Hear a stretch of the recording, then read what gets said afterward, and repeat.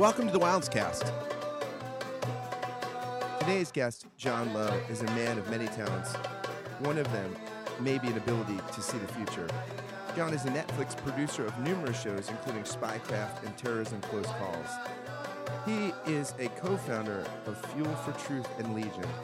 Fuel for Truth was created to help college students become educated about Israel and enable them to have confidence to partake in peaceful dialogue, stating facts about Israel as opposed to propaganda that is often spewed on college campuses to demonize the Jewish state.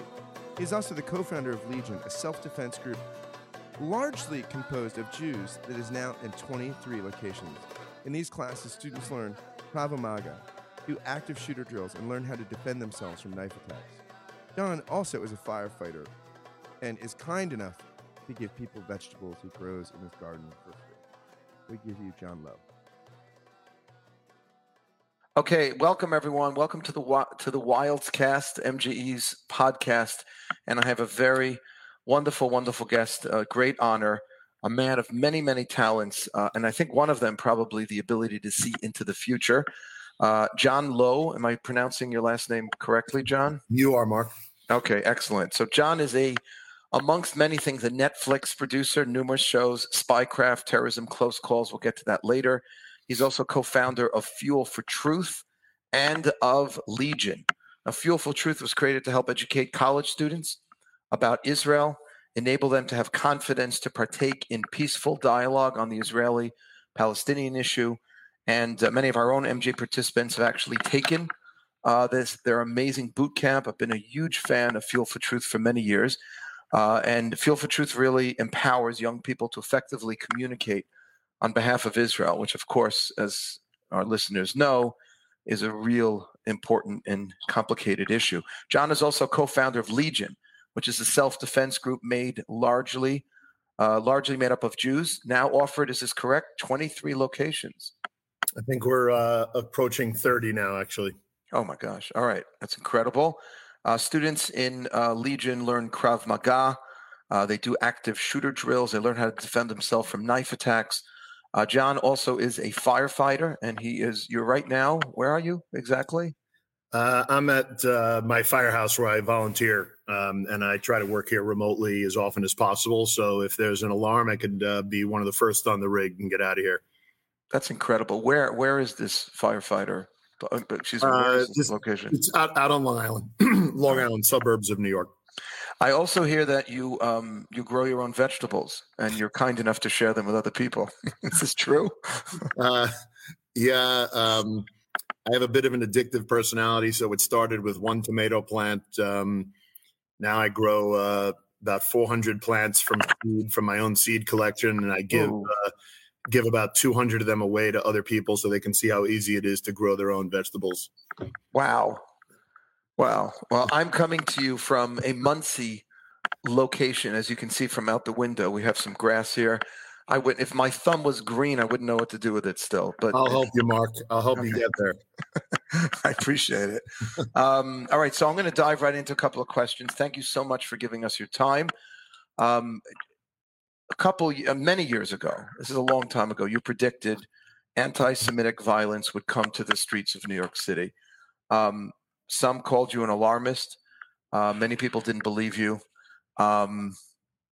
What was giving you this indication back then of what actually is happening now? I just came back from the anti-Semitism rally, No Fear rally in Washington. We brought a group from MJE.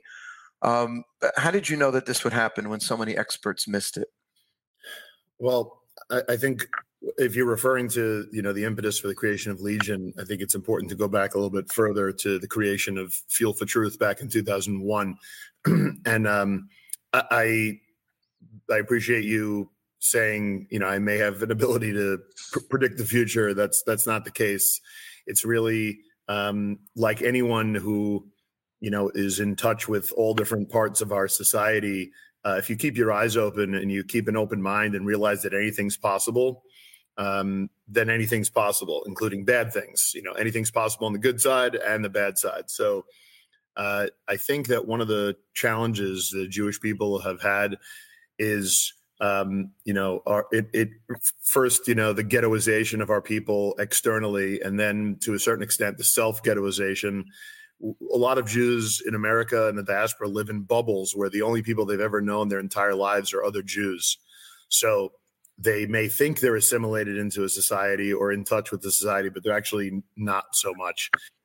In many cases, they are. But I grew up in an area of Long Island where there were relatively few Jews, and most of my closest friends then until this day are not Jewish. So I was able to, see and hear what people have thought about us from a very young age. And when you hear things changing, it's obvious.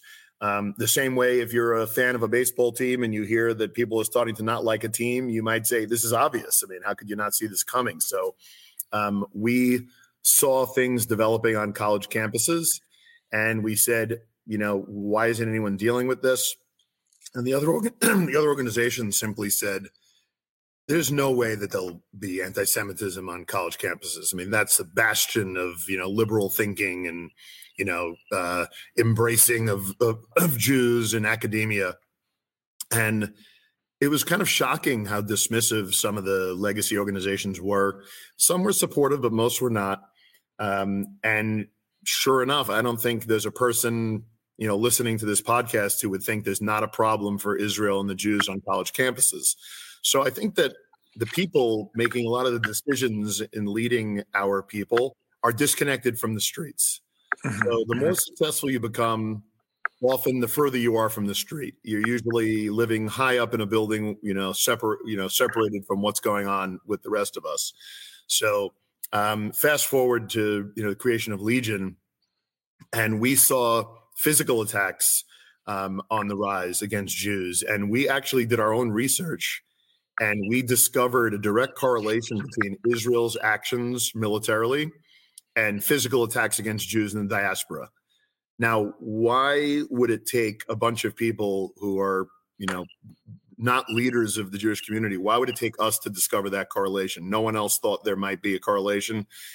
And we said, if we believe that there will never be war again between Israel and its neighbors, then there's no need to prepare for increased violence. But we took all the data available to us, and we determined that Israel will likely be in a war again. So it's pretty easy to see what's going on around you and imagine what could happen tomorrow and a week and a month and a year later if you just keep your eyes open and you say anything's possible. You touched on a couple of really important points. It's almost always from our enemies that we learn so much about ourselves and where our vulnerabilities. So many people have said, I don't understand, Hamas attacks Israel, Israel responds, defends themselves. What does it have to do with me as a Jew in New York City, 6,000 miles away?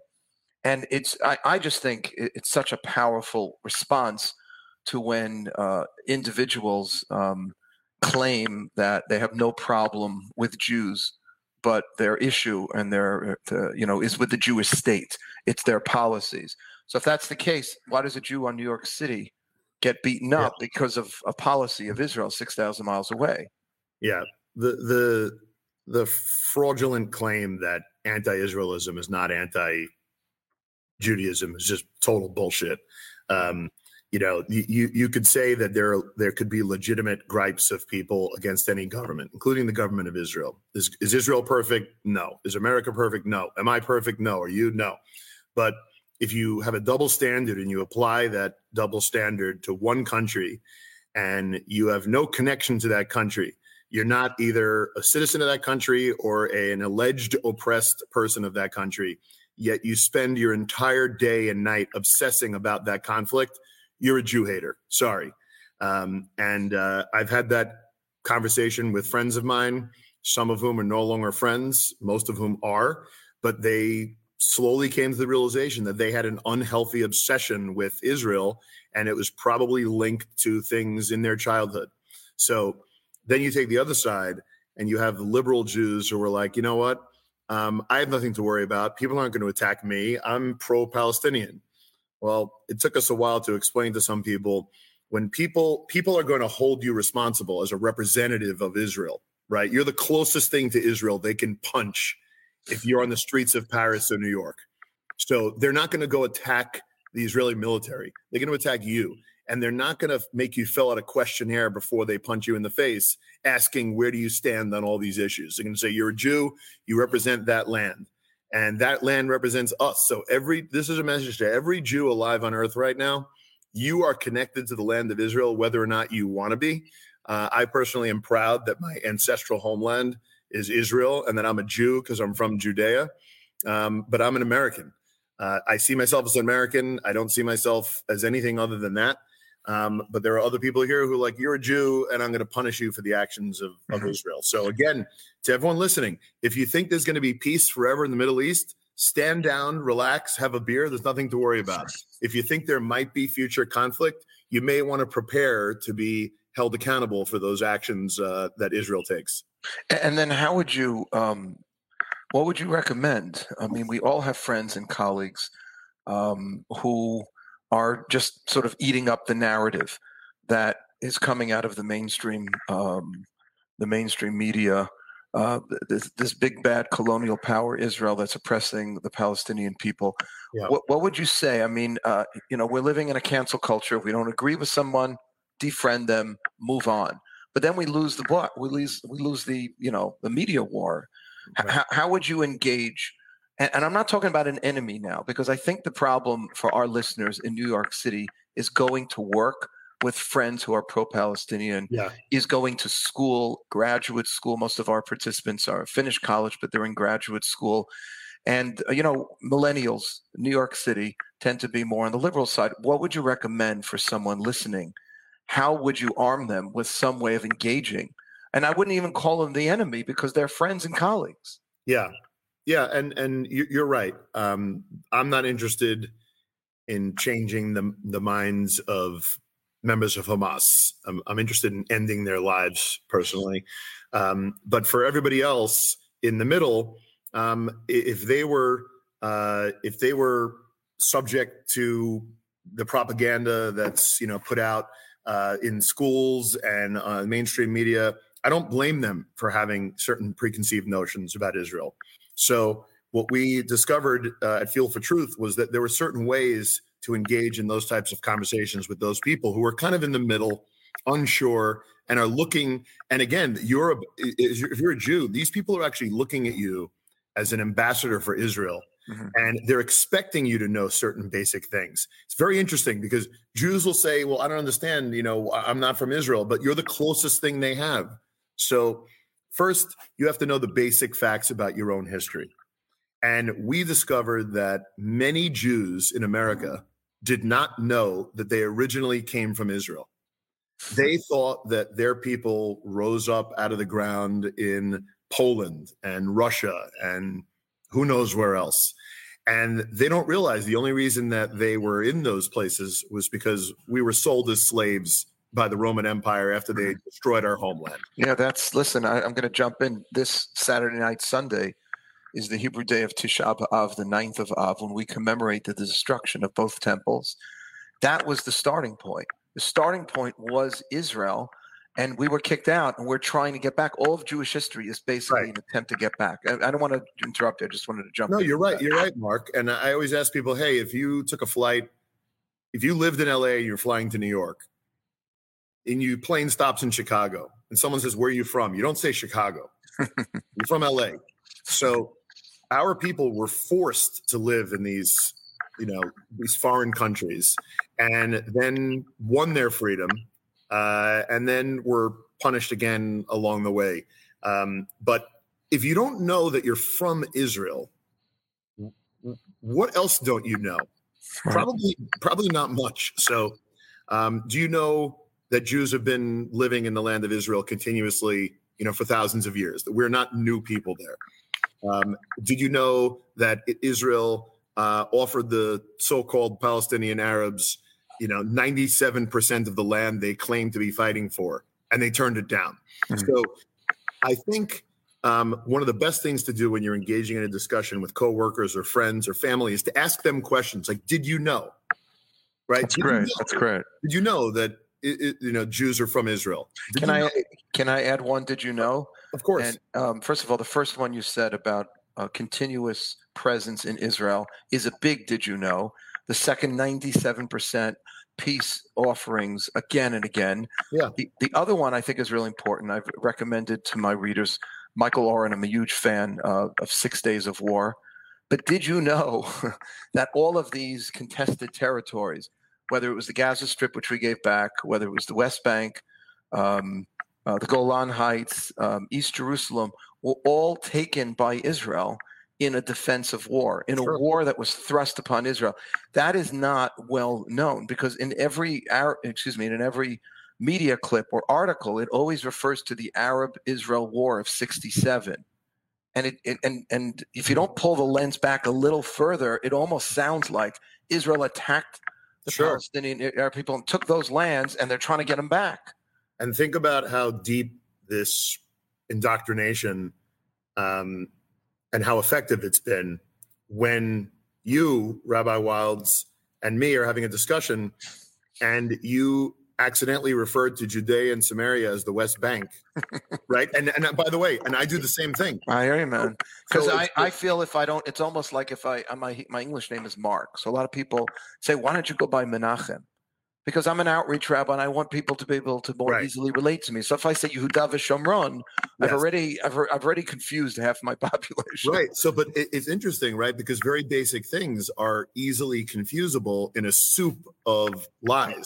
Exactly. So, and I'm with you 100%, because I could be in a conversation, and if I refer to something as, Judea and Samaria, what I usually do is I'll just say, that in Judea and Samaria, sometimes referred to as the West Bank, this happened. But it's a very difficult thing. But I'll tell you what doesn't work with friends, family, and coworkers is arguing, right? So instead of telling people this is how it is and this is how you should feel, you can ask them, did you know this? Did you know this? And they say, well, then why are the, so-called Palestinians still fighting? And say, that's a good question. Mm-hmm. Right? I mean, I don't know. Maybe they turned down the peace offering because that would mean all the leaders and members of the Palestinian Authority would have to get real jobs, right? So if you're Yasser Arafat, you're making billions of dollars, and all of your friends are making hundreds of millions by being in charge of cement and being in charge of iron and being in charge of fuel. Do you want that to stop? And it's like, oh, hey, thanks, Yasser. We appreciate you defeating the Zionist enemy for us. Here are some job opportunities for you. You could be like a pizza chef or, whatever, but you can't just siphon money off anymore. So what was the incentive for these people to reach peace? There was none. Hence, there was never. And unfortunately, Israel is placed in a part of the world where there's still a massive amount of reform that needs to take place. They're surrounded by countries that are still led by kings. What happened to the king who tried to rule over the United States and the kings who ruled everywhere? The last remaining kings are in the Middle East, and they are propped up because they have access to one thing that everybody else wants, and that is oil. So as long as we think there's going to be oil, there's going to be this type of corruption. And then the Palestinian Arabs have also been taken advantage of by, their fellow Arabs as pawns in a game between the Sunni and Shia Muslims, as a game between one country and another. And it's who can give them more money to get loyalty. And I think the Israelis have been incredibly merciful. And, that leads me to one other point, which is, I think, lost on many Jews, is there's a couple of things that I always find backfire a lot in, Jews' attempt in Hasbara. Actually, maybe three things. One is Holocaust museums. Two is listing all the great achievements of Jews. And three is showing would any other country in the world hold back like Israel does. I actually think all three of those things have done a disservice to our people. I'm happy to elaborate on any of those if you want. What about? I'm curious about the third. I think the first two. I mean, they're not self-explanatory. I happen to really agree on the amount of money that's been poured into Holocaust commemoration and so on and so forth. But the third thing, which is usually would the United States, if attacked by Mexico or a neighboring country, apply disproportionate force. Of course they would. And why is Israel held? Why is that not a solid argument? Well, again, part of it, you're about to say, why is Israel held to a higher standard? But maybe the question is, why do they hold themselves to a higher standard? Why are more people not impressed by their mercy? And it's because they're confused. And it's because most people would say, if you punch me, I am going to hurt you. And if you come and punch me 3 times and I don't do anything back, maybe people will think I deserved it.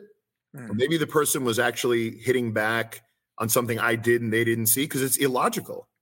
So I've had conversations with citizens and diplomats and leaders of other countries who have said it's good that Israel knows they shouldn't be hitting back against the Palestinians because they're wrong. So Israel is not winning points by holding back. They're actually making themselves look guilty in the eyes of others.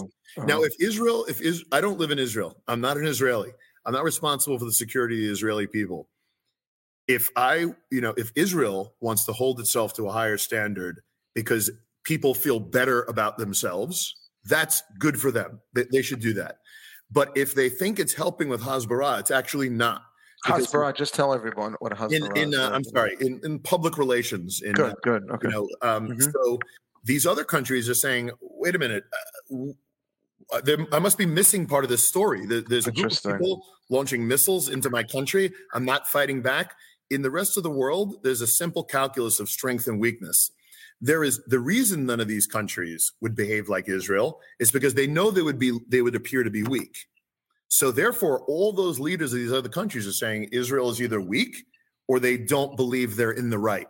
And what do you then say to, let's say, Trevor Noah, whose argument was very well received by lots of young people in this country, that none of us is in a position to really analyze the situations. He said, she said, we don't know where to start talking about the conflict. We just have to look how many Palestinians are killed, look how many Jews are killed. And the facts speak for themselves. Yeah. And how would you respond to that? Mark, first of all, is profanity allowed on your show or no? I try not to. I try to keep it. First, Trevor Noah can go F himself, and okay. I can tell him where he can find me anytime. No, but the reason I'm sharing Trevor Noah's perspective is because, unfortunately, the idiocy of equating dead bodies with who's right and who's wrong. But that's what's happening, and that people are reacting emotionally. They're not using their minds; they're using their hearts, and they see 68 Palestinians and 2 Jews. So it must be that the Jews are doing something immoral. Yeah. So again, if you are obsessed about a certain country and you don't care about the rights of any other people other than the so-called Palestinian Arabs, then you have latent Jew hatred or just subconscious Jew hatred. So and because I often point out the millions and millions of victims of war crimes all around the world in the last 10 years and why these people are not concerned about them. And they often say, I didn't know about that. Right. And that's because the media is also focused and obsessed on us. But what I would say is I often ask people, I turn questions around to them and say, well, apply that to any other, anything else in the world, like how is the score, determined in a sports game? You have how many points were let up, how many points were scored. But in a war, I think the idea is that you need to protect your citizens as best you can. And I don't know, maybe my answer to Trevor Noah is, if you look at the numbers, I think that the Palestinian leadership is not doing a good job at protecting their people, and they're getting themselves involved in conflicts that they actually can't. Their society can't sustain it, and I feel bad for those Palestinian Arabs. This is terrible, right? But Trevor Noah, I'm not saying he's coming from a pure perspective. It's just the argument that's out there, and I think you answered it. He has a history of but it's just that he's unfortunately somewhat typical. And somebody recently said to me, how many failings of Iron Dome would have satisfied Trevor Noah's guilt conscience? Meaning, because let's say 10% of them get through, So if more of them came through and more Jews were killed, then all of a sudden the Jewish response to these attacks would be more justifiable? Well, guess what? Guess what? There's also a huge number of people in America who see those numbers and they cheer. The same way they want to cheer when Floyd Mayweather wins and he's 50-0. They like strength. They like winning.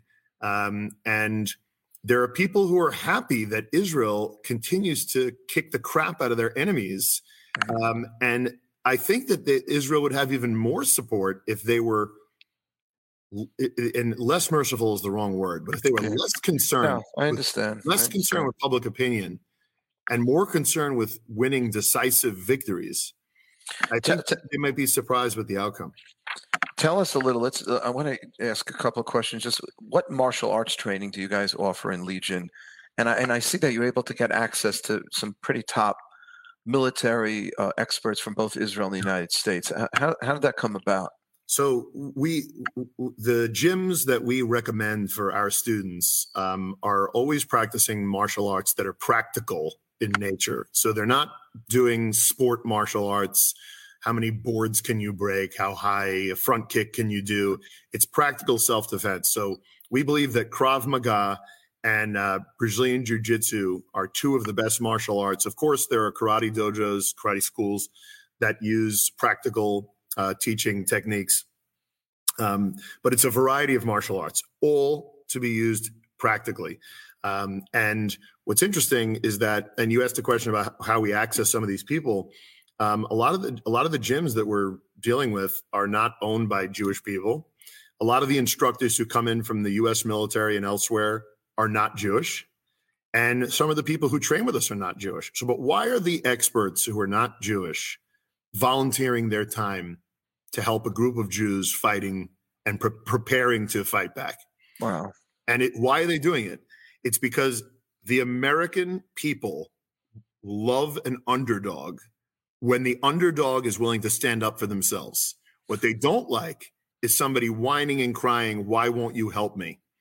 Believe me when I say, when the American Christian world sees the Jews fighting back physically against their attackers, the Jews will become the most favored sub-nation in America, and we will have all the support that we could possibly need, because the people who are volunteering their time to train with us are saying, it's about time you people started fighting back.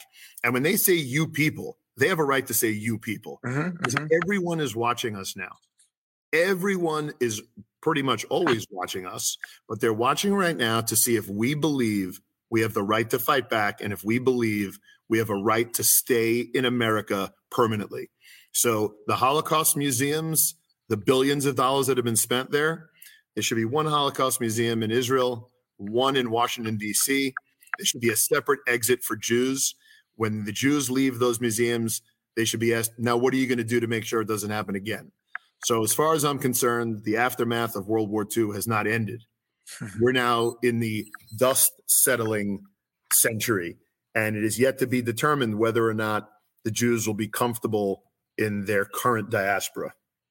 Well, it's thank you. I mean, I appreciate one of the stops we made when we were in Washington just this past weekend. We went to the military museum of American Jews who have fought in various U.S. wars.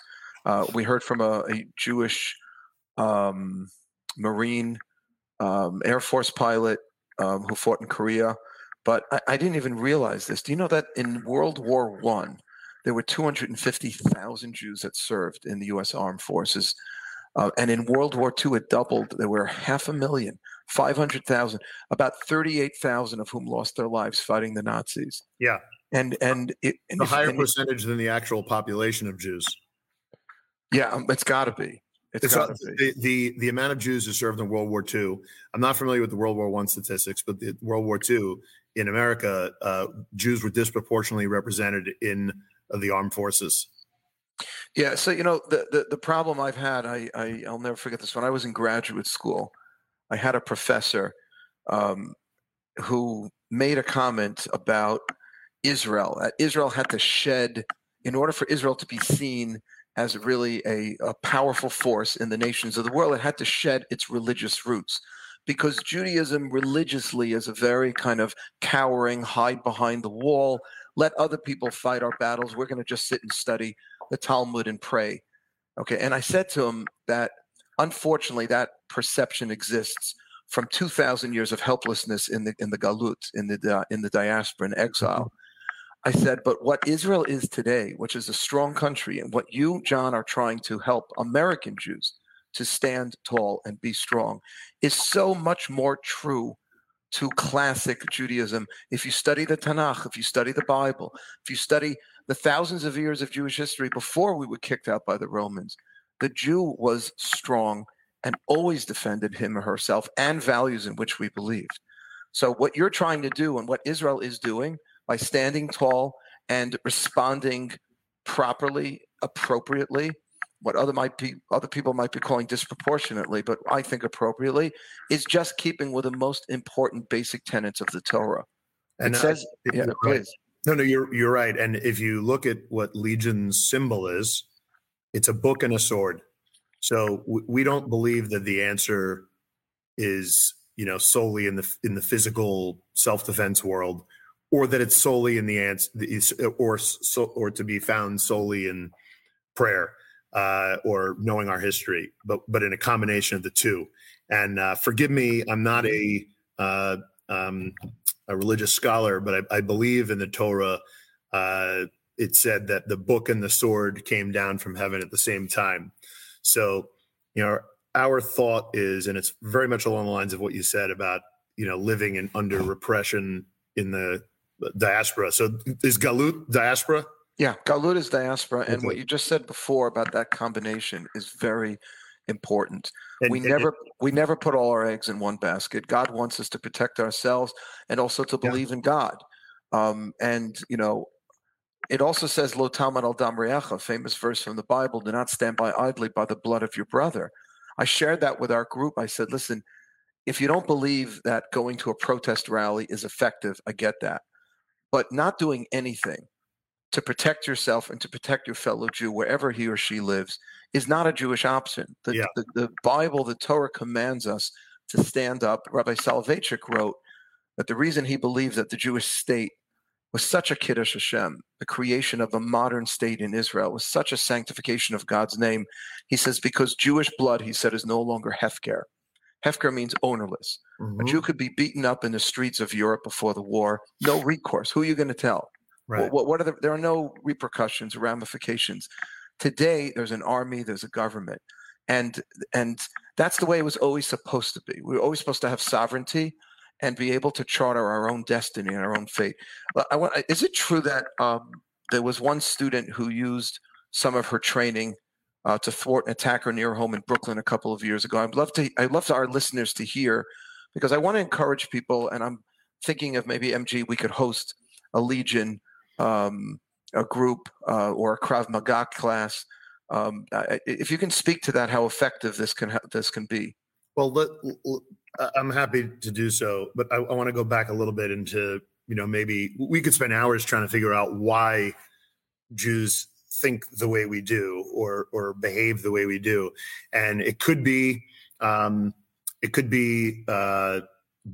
genetically based, where perhaps after 2,000 years of persecution, maybe the bravest warriors amongst us were wiped out by large enemies, so that the only people who were left were people who didn't have the instinct to fight, and they had children who don't have an instinct to fight. It could be that our culture, is focused on peace and love, which it should be, which I am, focused on peace and love, and resort to violence only when violence is brought upon me. And I will use that violence until we return to a state of peace and love. But our slogan, and our only slogan, is from strength comes freedom. And you don't know that you're enslaved in your mind until you're set free. You don't know, you can't compare the two. So if you grow up in the diaspora fearful of many things, it's going to prevent you from expressing yourself. It's going to prevent you from being as good a person as you can be. And one of the things that we had to do, and it's very, I didn't realize it till now, the similarities between Fuel for Truth and Legion. Fuel for Truth does not try to educate people in the most detailed, complex diplomatic negotiations in history. It's basic stuff. Legion is not designed to create professional MMA fighters. It's designed to introduce Jews to violence. It's designed to get them comfortable with physical interactions. It's better to fight and wrestle with friends before you have to go do that with a stranger. So the example you raised in Brooklyn, I believe when that happened, the person was actually relatively new in Legion training and was physically accosted in Brooklyn and was able to fight back instead of cowering, which is what, by the way, if you have no training at all in fighting, your instinct might be to defend and hope for help. But our belief is if you have to call for help, you've already lost. Even if you have to call another Jew, which is why we don't believe that we should be or anyone should be a patrol organization for Jews. Every Jew has to know how to defend themselves, because if you are confronted and you're confident, you are less likely to have a physical battle on your hands. If you're debating on a college campus or in your workplace, if you're confident that you can physically handle yourself, your discussions will be calmer. So you will actually, if you're weak, you may become more aggressive subconsciously to mask your weakness. So Israel can speak very quietly in diplomatic circles because they're well armed. So from strength to freedom. From strength comes freedom. And by the way, that's a verse that we end almost every prayer with. We say, Hashem oz lamo yiten. God should give strength to his nation. Hashem yivarech atamo bashalom. God should bless the Jewish people with peace. They're in the same verse. Strength and freedom. I'm telling you, you could use that as your tagline. Biblical verse. It's so from that, because if you don't have that strength, then you can't be free to be who you are 100%. So again, it goes back to, you saying that maybe I can see the future. No, actually the secret to founding these two organizations, don't tell anyone, but I'm really not that smart. So if you try to not overthink things and you just see things in simple terms, it's like, all right, Jews are being attacked more. Maybe we should learn how to defend ourselves. Is that complex? Is that an overreaction? Like, no, but in our you gave a few explanations, but the way we've developed ourselves in this country and throughout the last 2,000 years, that's a chiddush. A chiddush is a Hebrew word. That's like a new idea. So Jews will only be free when they believe they have the right to be free. We will only be free of persecution when we believe we have the right to be free of persecution. Every other person from the time they're born are raised, defend yourself, stand up for yourself. Now, I was raised that way, defend yourself, stand up for yourself. But my parents came from the old school thinking, and they didn't encourage violence, but I was surrounded by violence and said, okay, if I don't learn how to do this, I'm going to be eaten alive. Now, what's the difference between the Jews in Israel and the Jews in America? And we all, as a people, experienced a horrific trauma in World War II. And let's say there were the X number of refugees from World War II. Roughly half of them went to Israel. Roughly half went to America. The Jews in Israel had a very, very easy series of decisions to make. Pick up this gun and fight, or you'll be dead within the hour. And they had a type of rehabilitation. The Jews in the diaspora, especially in America, lived through that trauma and were never sufficiently rehabilitated. So they went from that trauma to living in the cities and then the suburbs of the United States, largely disconnected from violence. Of course, there were many Jews who had to fight to help us integrate into America. There were organizations like Murder, Inc., who served as a deterrent to people, from attacking Jews. But for the most part, the Jews in America have had an existence where we never had to fight before. So the Jews in Israel looking at the Jews in America saying, what's wrong with you? And by the way, we've always when I say we, the Jews of America have always sort of viewed themselves as privileged in the sense that we haven't had to enlist in the army. We don't have to, those 3 years where Israelis are in the army, American Jews are partying on college campus. I So always saw it as we were shortchanged, and that American Jews would do themselves a great service by learning what the Israeli Jews learn in the military. 100%. 100%. And by the way, Mark, what's funny is people are not used to hearing these types of things spoken by a Jew, and people, and it's funny. People have said, in the past, like, you really sound like a militant, and some of the things you say are quite radical. And I asked them to quote anything I've ever said that's militant or radical, and they can't, because if you play back every word that I have said that Jews should be able to defend themselves against aggression. I'm wearing a shirt that says yoga on it because I practice yoga. Mm-hmm. I'm a gardener. I'm involved in animal rescue. I try to surround myself by peaceful, loving people and have a great time. But people buy smoke detectors for their house, and they buy insurance, and they buy all these things just in case. Maybe based on our history for the last 2,000 years, and maybe based on FBI statistics that Jews are 3 times more likely to be the victim of a hate crime than any other people, maybe Jews should spend a couple hours a week, maybe instead of Jews signing their kids up for like equestrian lessons, maybe I'm not saying you have to, right? Maybe send them to a martial arts class. Hey, maybe in every Hebrew day school and Jewish school, say, oh, look, a lot of bad things have happened to us in the past, but we're not going to let that happen anymore. Right. So instead of doing X, Y, and Z, we're going to do X, Y, and Krava Maga, and give our kids a fighting chance to survive in this world. Where does your appreciation and love for Israel and for the Jewish people come from, John? That's a good question. People say, oh, you must have a lot of family in Israel. I don't have any family in Israel. Well, you must have had a lot of family who died in the Holocaust. I don't have one family member I'm aware of who died in the Holocaust. My family, one side came over here into America in the 1800s. One side came in the early 1900s. I think for me, much of my strong feelings about being a Jew came from being such a minority and just wanting to stand up for myself and fellow Jews. And I'm larger than the average Jew. A lot of the Jews that I did know were much smaller. I found myself having to stand up for them sometimes. But we were such a small percentage that it made me feel different. Mathematically, I was different. So I think I just always liked kind of the underdog, and maybe I enjoyed that underdog position. Then I went to Israel. My parents forced me to go to Israel when I was about 15.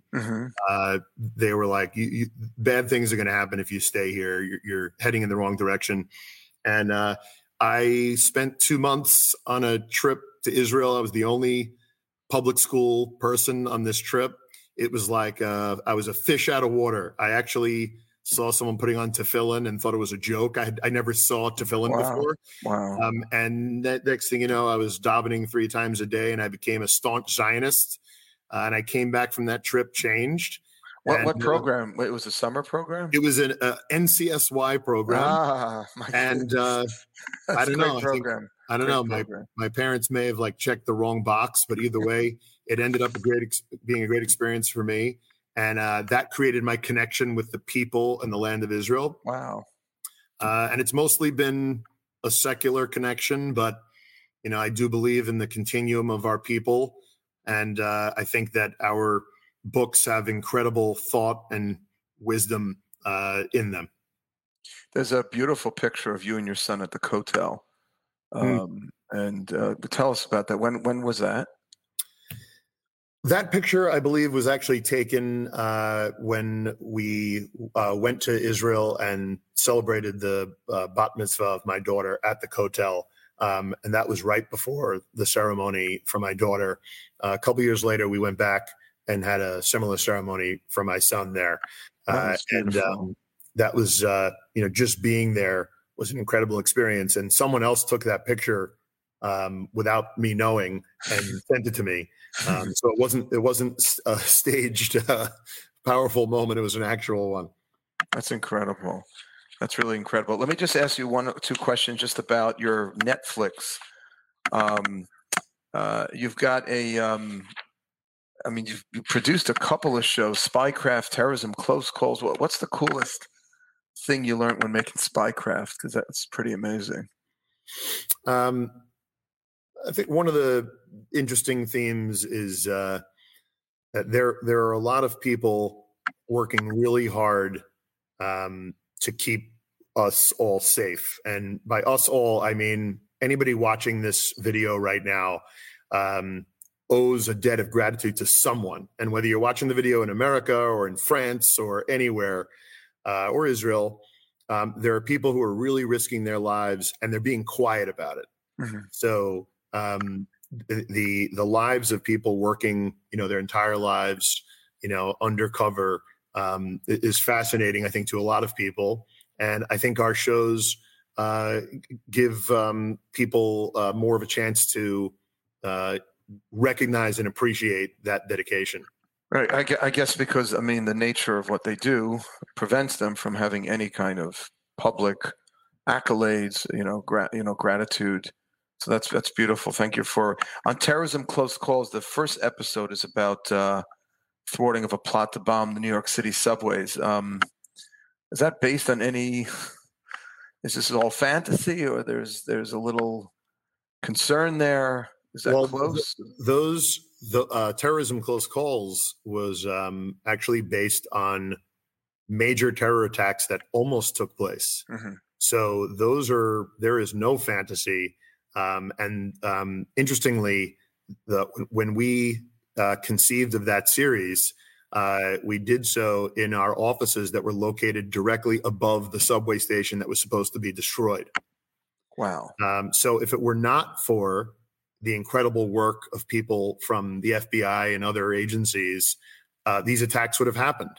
The terrorists who are seeking to damage Western societies have not stopped or given up their hopes and dreams of murdering us. The only reason these attacks are not happening, 99% of the reason is because we have incredibly effective law enforcement and intelligence agencies. The other 1% is because the people trying to attack us are schmucks. Well, I'm going to send you. And that's not profanity, right? Because that's Yiddish. That's the word schmuck is not. Well, we're okay with that on the show. This is a Jewish show. Okay. I'm going to send you. I don't have it physically in front of me, but I just came out with a new book, John, and I'm going to, without taking it, I'm going to send you a copy. If you'll just send me your address, I want to send you a copy. It's called the 40-Day Challenge, and it's all about preparing for the high holidays, which is sort of the Jewish Super Bowl. I feel like people are just sort of walking into their Rosh Hashanah Yom Kippur experience and waiting for some magic to happen. So it's opportunity to prepare. And one of the things I'm hearing from you is being prepared. Right? I'm trying to prepare people spiritually. You're preparing people physically. And just, I guess, in terms of hasbara as well. Why? And maybe we'll finish with this, but is that inspired by your this, I don't want to call it obsession, but you clearly are trying to prepare the Jewish people to handle real life situations. Are you nervous that, God forbid, something like this can happen again? Or is it just from like the way you just expressed it? You're just a proud Jew and you don't like seeing your fellows being attacked without proper defense? Well, part of the reason that, I've spent so much time and so many other my fellow leaders have spent so much time on these organizations, especially Legion, is because our fates as Jews are really intertwined. Frankly, I've felt comfortable my entire adult life in my ability to defend myself, and then when I had family, to defend them. But I realized that if other people are walking around as Jews and they are seen as easy victims, it actually increases the chances of me being attacked, so that there was a safety for me and every Jew if every Jew was seen as someone who could fight back. So, the joke that we always have is that, we hope that one day people see a Jew and say, oh, that person's a ninja. Don't mess with them. We're not trying to get We're not trying to get people to like us. We're not trying to win a PR battle. Well, I guess in a certain sense we are. We want people to see Jews as not easy targets, which is called deterrence, and that's what Israel has. The reason that other countries are not even more aggressive to Israel is because they know Israel will smoke them. There are lots of Jews being attacked right now, and this is not my speculation or theory. These statistics are available through the FBI website, NYPD website. Attacks on Jews are up. I'm looking forward to the day when those unfortunate incidents end with Jews hurting their attackers. Not disproportionately. I think if someone punches you, you should not kill them. You should be able to neutralize the threat and stop them from hurting you anymore. The laws actually are very, very clear on that you can only use a certain amount of force to defend yourself, and it has to be, reasonable in relation to the force being exerted on you. But I think I've always had a passion for defending people who needed defense and were not able to defend themselves. I also have a passion about encouraging people to get up and stand up and fight for themselves or complete the task that they're meant to complete. What's really important to me, Mark, and if you don't mind, I want to share one more message. Please. There are many Jewish organizations and organizations in general have been built up around one person or two people. And I want to make it clear. I mentioned before that I was not very smart. I also want to mention that I'm not very special. So this organization, Legion, is not about me or about the people running it. It's about you listening to this. And if you think you're too old to train, or you're injured, or you're not ready for it, guess what? Then that means this program is for you. This program is not for people who are already fighters. It's for people who are not comfortable in the world they're living in right now. So no matter what you think is the reason you don't need to train, that's the exact reason that you must train. You will be welcomed with open arms, whether you're a very young person or an older person or a handicapped person or a scared person. Legion is for you. So just realize none of us are particularly special or unique.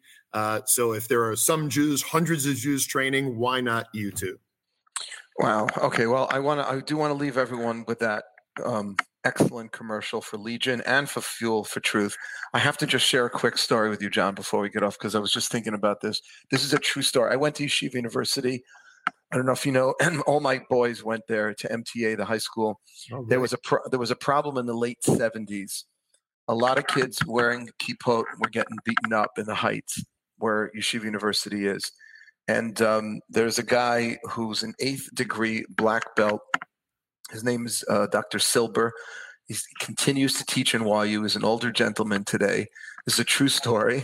And he's been teaching karate. He had this thing called Torah Dojo. He developed his own kind of form of karate. Oh, wow. Torah Dojo is amazing. I took it for a couple of years.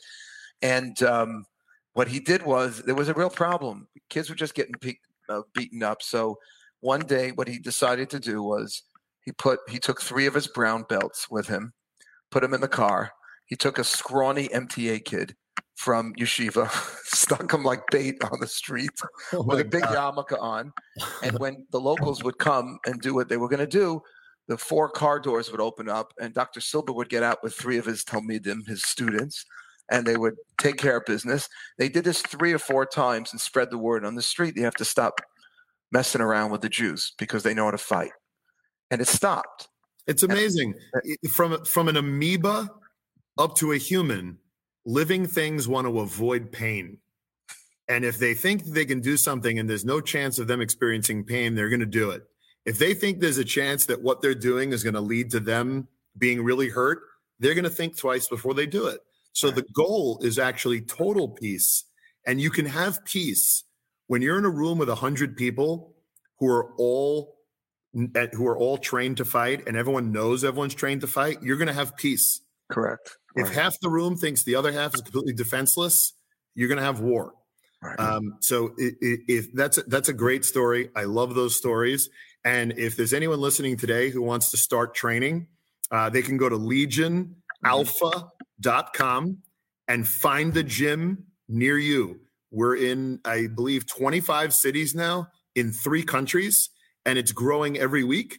And if there's not a gym near you, there's a button for that too on our website. We'll find a gym for you to go train. That's great. That's amazing. So legionalpha.com, everyone. Also, please take note of Fuel for Truth. I'm a huge advocate that we need to be defending Israel.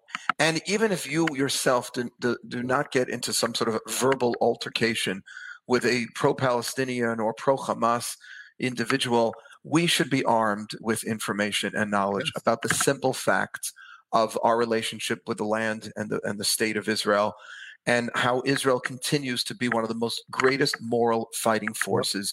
And it's no coincidence, John, Tzva Hagana L'Yisrael. Hagana, lahagein, means to protect. It's defense. We're not imperialistic. We don't glorify war.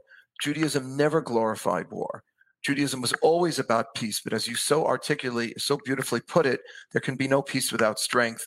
And we'll conclude this with a blessing that we conclude every prayer. I said this before, Hashem oz lamo yiten, and I want to give you a blessing, John. You should continue to be successful in everything that you do. God should continue to bless you with strength. Hashem mivarecha tamova shalom, and in doing so, bless all of us, the entire Jewish people, and really the entire world with peace. Amen. Thank you, brother, for having me on. It was such an honor and pleasure. This is awesome. The honor was mine. Thank you. Thank you. Take care. All the best. We hope you enjoyed this episode of the Wilds Cast. Subscribe to our show on Spotify, Apple Podcasts, Google Play, or your favorite podcast app. If you haven't already, please leave us a review in the Apple Podcast Store. It only takes a minute, and when you do it, it helps others discover the show. Music from today's episode comes courtesy of Yosef Wilds. For more information about the Manhattan Jewish Experience, please visit our website at jewishexperience.org or follow us on Facebook, Twitter, and Instagram. Thanks again for joining us.